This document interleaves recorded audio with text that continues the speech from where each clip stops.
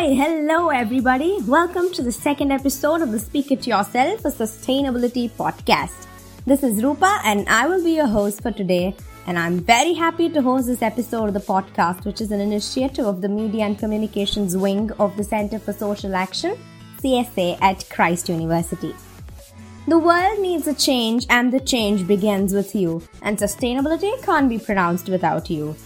With this thought in mind, let's get right into the topic for today's podcast, Go Local, with our guest Sonam Dhera, a first-year PS Eco student who's equally passionate about sustainable living.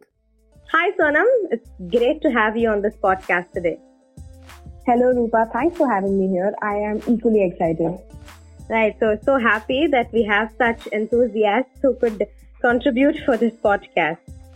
Okay, so before we get into the topic, just a little introduction about yourself and why did you want to do this podcast? I wanted to do this podcast because I strive to live sustainably because I have climate anxiety or ecophobia.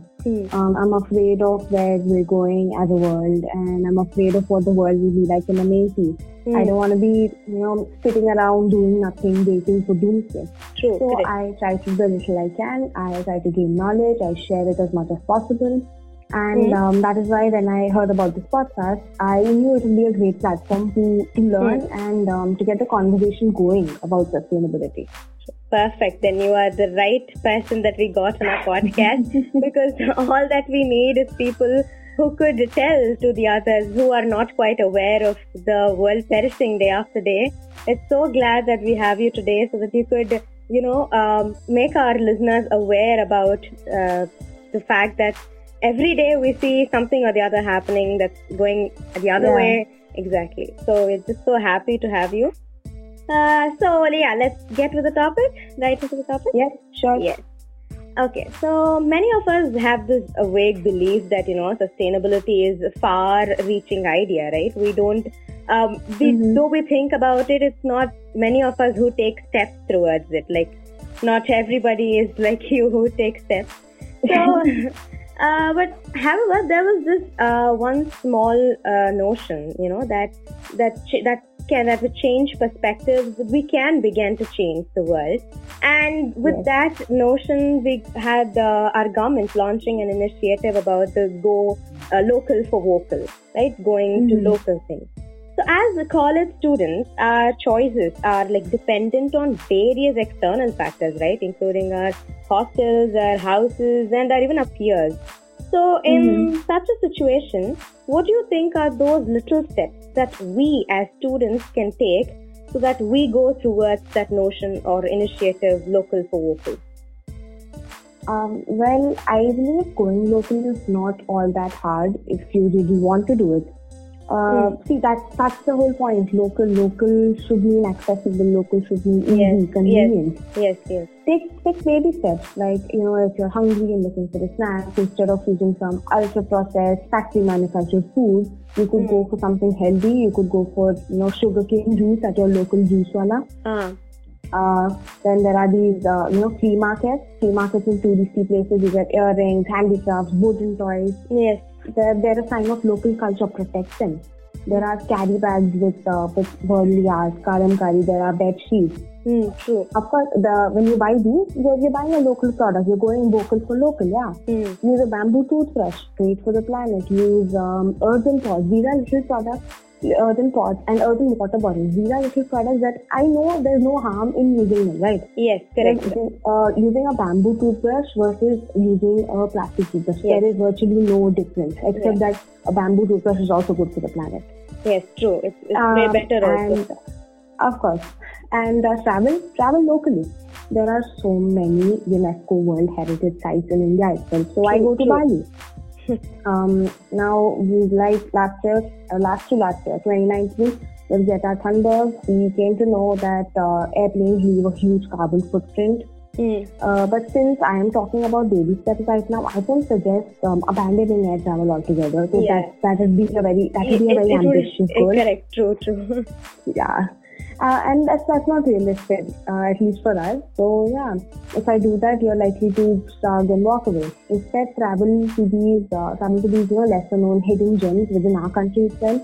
you're still leaving a carbon footprint, but at least it's better than traveling 7,000 miles. Correct. And one more thing you can do is read about lesser known fruits and vegetables.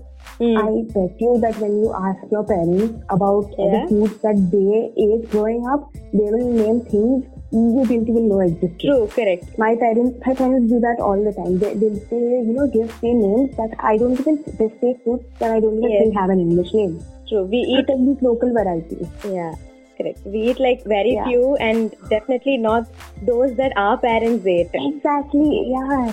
It's like, we know about animals going extinct, but vegetables too can die out, True, we don't have them, So there's that. We've heard about avocado. We've all heard about avocado. Probably never tasted it, but we've all heard about it. We don't hear about sargola. We don't hear about ice apple. So do this. There are a ton of things you can do. The list is not exhaustive. This list is not exhaustive.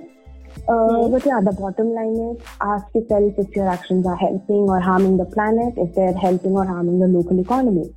And like you said, go vocal for local. What did you take? What were your initial baby steps? My initial baby steps, this is actually pretty recent. So I'm trying to be a locavore. A locavore is a person who tries to eat locally produced food.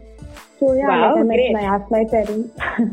I asked my parents what they used to eat, and I try to eat these, foods, traditional Sindhi foods. Like we have a dish that is made from lotus stem. Who knew lotus stem was edible? Yes, I've heard about it.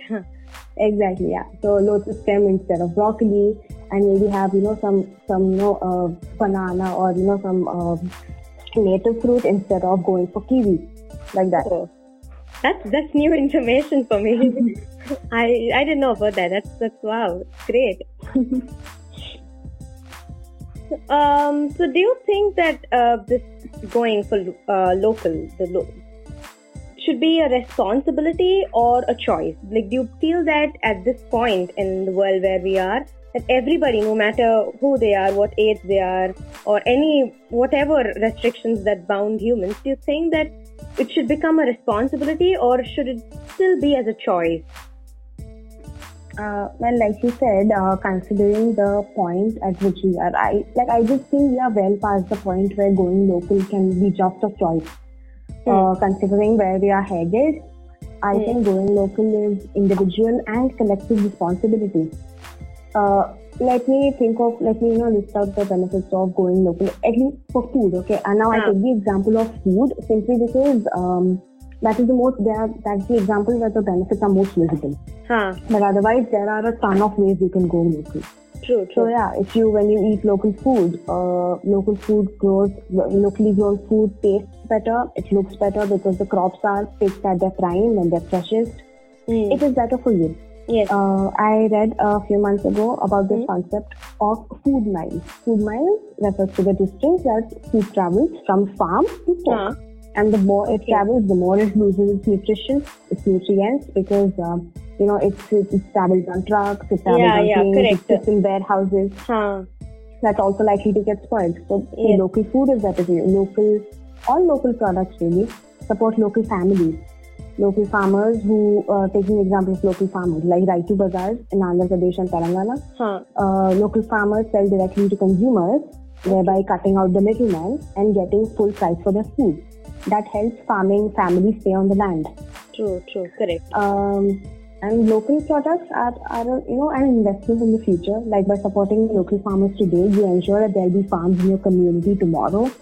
That's a matter of importance for food security. Yeah. And by encouraging indigenous art, handicrafts, terracotta, you ensure that our collective cultural wisdom is not lost. Yeah, see, it's like we're going back to our roots also, right? Yes. Now, considering all these benefits, considering job creation, you keep money in the community, you build relationships, you reduce environmental impact, protect local culture. I say yes, absolutely believe that going local should be a responsibility. Why shouldn't it? Correct. Right? I agree with you actually. Because every day we look up at the news and there's something or the other that's going wrong at any part of the world where we find, especially 2020 itself began with the Australian forest fires. It was a huge shock. So every day we get to see all that. And when I completely agree with you that it should become a responsibility now. So at least for our future generations, it should become a responsibility. Correct. True. Is there anything that you want to tell our listeners about sustainable living?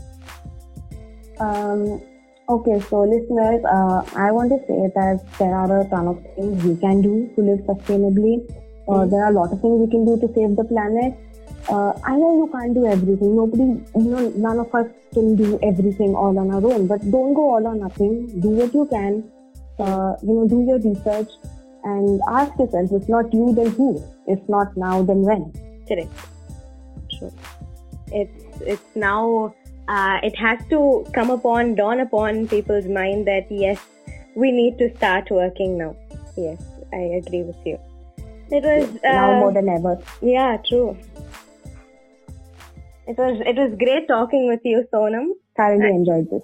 Thank you so much. Thank you, Rupa. Thanks for having me. Yes, thank you. Right, it's been an extreme pleasure to have a sustainable enthusiast like Sonam Dhera, who has taken a few baby steps towards leading a sustainable life. With this, we reach the end of the second episode of the Sustainability Podcast. Thank you, listeners, for tuning in. This is Rupa signing off, and we'll see you next in another episode.